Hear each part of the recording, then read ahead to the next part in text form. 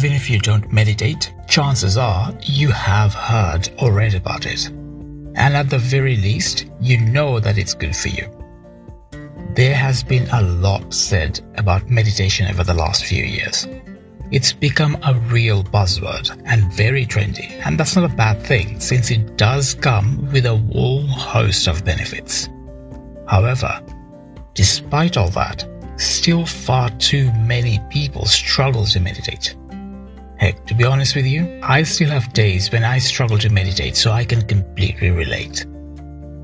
But to help with that, we'll explore ways that you can meditate even when you struggle to meditate in the conventional way, namely by sitting still. If keeping still and keeping your mind quiet and calm has proven to be a struggle for you, then you will benefit from this talk. For each and every one of you who find it hard to meditate, this can be a very useful, insightful, and instructive talk. So listen to the upcoming talk to learn more. Hello everyone, welcome back to another episode of the Better Minds Show, a bite-sized weekly podcast show focused on empowering you to think better and upgrade your life. So let's talk about meditation. Not that long ago, I did a talk about a very easy way to meditate. It was done based on my own experiences and struggles with meditation, as well as to help others who struggle with meditation. But a friend was recently telling me about how he found it challenging to meditate even after trying my simple meditation method. When I dug deep, I found out that there were actually things that did help him to experience calm even if he did struggle to meditate. And that got me thinking a bit about the goal of meditation. That eventually made me realize something very useful, something quite instructive, which is that meditation comes in many shapes and sizes. There is really no one standard way to meditate, even though that seems to be the case. When most people think about meditation, what they think about is sitting quietly in the lotus position for an extended period of time. That approach is useful, without a doubt, but the thing is, it isn't the only approach to meditation.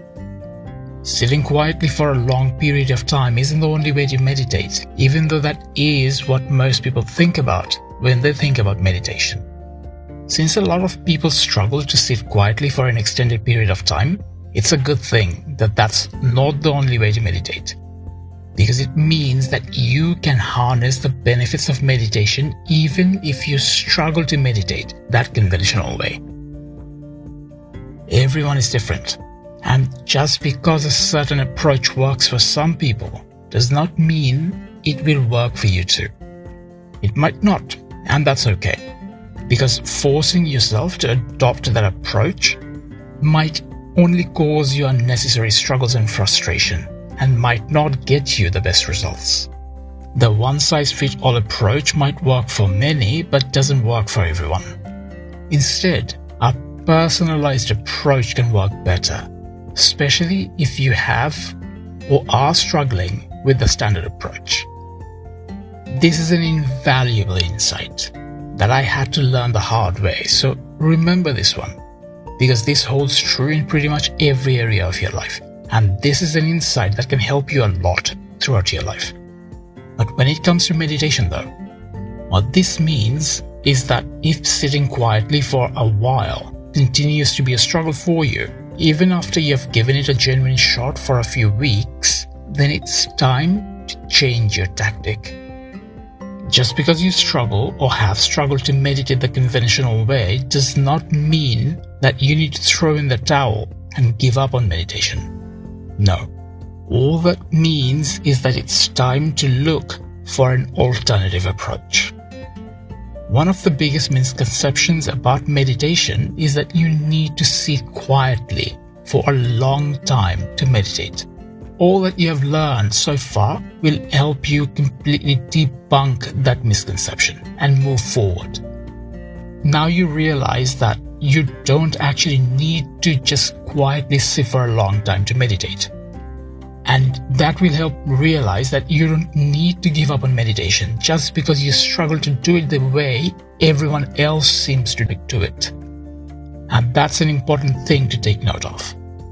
So even if you struggle to meditate the conventional way, it doesn't mean you have to give up on meditation, because there are actually other ways to meditate. What you will find is that meditation, like pretty much most things in life, isn't something you can do only in one way. Often, if not every time, there will be many different ways of achieving the same result. Think of it like getting to a destination.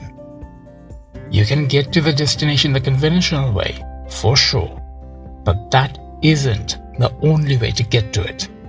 Your imagination really is the only limit when it comes to ways in which you can reach your destination. In the very same way, you can meditate and harness the benefits of meditation even if the conventional way doesn't work for you. All you really need to do is understand the objective of meditation and then figure out ways that work for you to achieve that objective.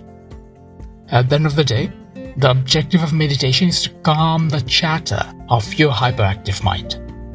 How you do it is ultimately far less important than achieving that result. If you do something that no one else does, but that activity helps you to achieve mental peace and quiet, then that's your meditation. The method is secondary. What really matters is the result. If you have struggled to keep your mind quiet no matter how much you have tried, this is something for you to consider and try.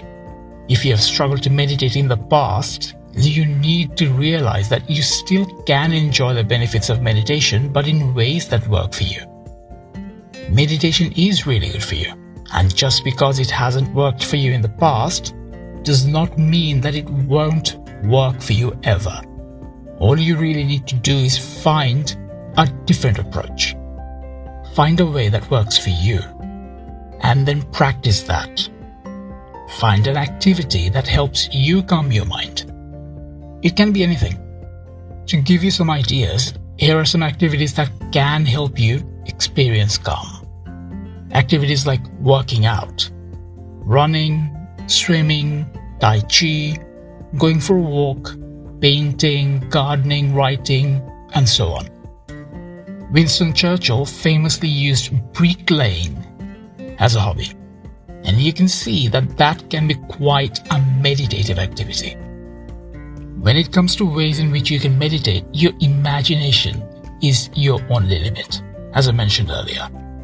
You can also try out the many other well-established forms of meditation. Forms like transcendental meditation, Vipassana meditation, Zen meditation, and so on. The thing to keep in mind is that how you end up meditating might be completely different from how your friends or the people you know or see meditate. And that's okay. Because as long as you experience the calm, the method doesn't matter. All that really matters is that you get the benefits of meditation. What you do to get to that totally depends on you. Our minds are incredibly powerful and useful, but often the inner chatter can be a bit too much. It feels good to quiet that noise, at least every now and then. And it has even been proven to have all sorts of beneficial effects on both our physical and mental health. So meditation can be a very useful and beneficial activity. That said, not everyone manages to make the conventional ways of meditations work for them, which can put people off from meditating. But it doesn't have to be that way. Because even if the conventional ways of meditation haven't worked for you, you can still find another approach that can help you get the same benefits, but in a way that works for you. Keep in mind the objective of meditation, and you'll be able to find a way, an approach that works for you. Meditate because it's good for you. How you do it though is totally up to you.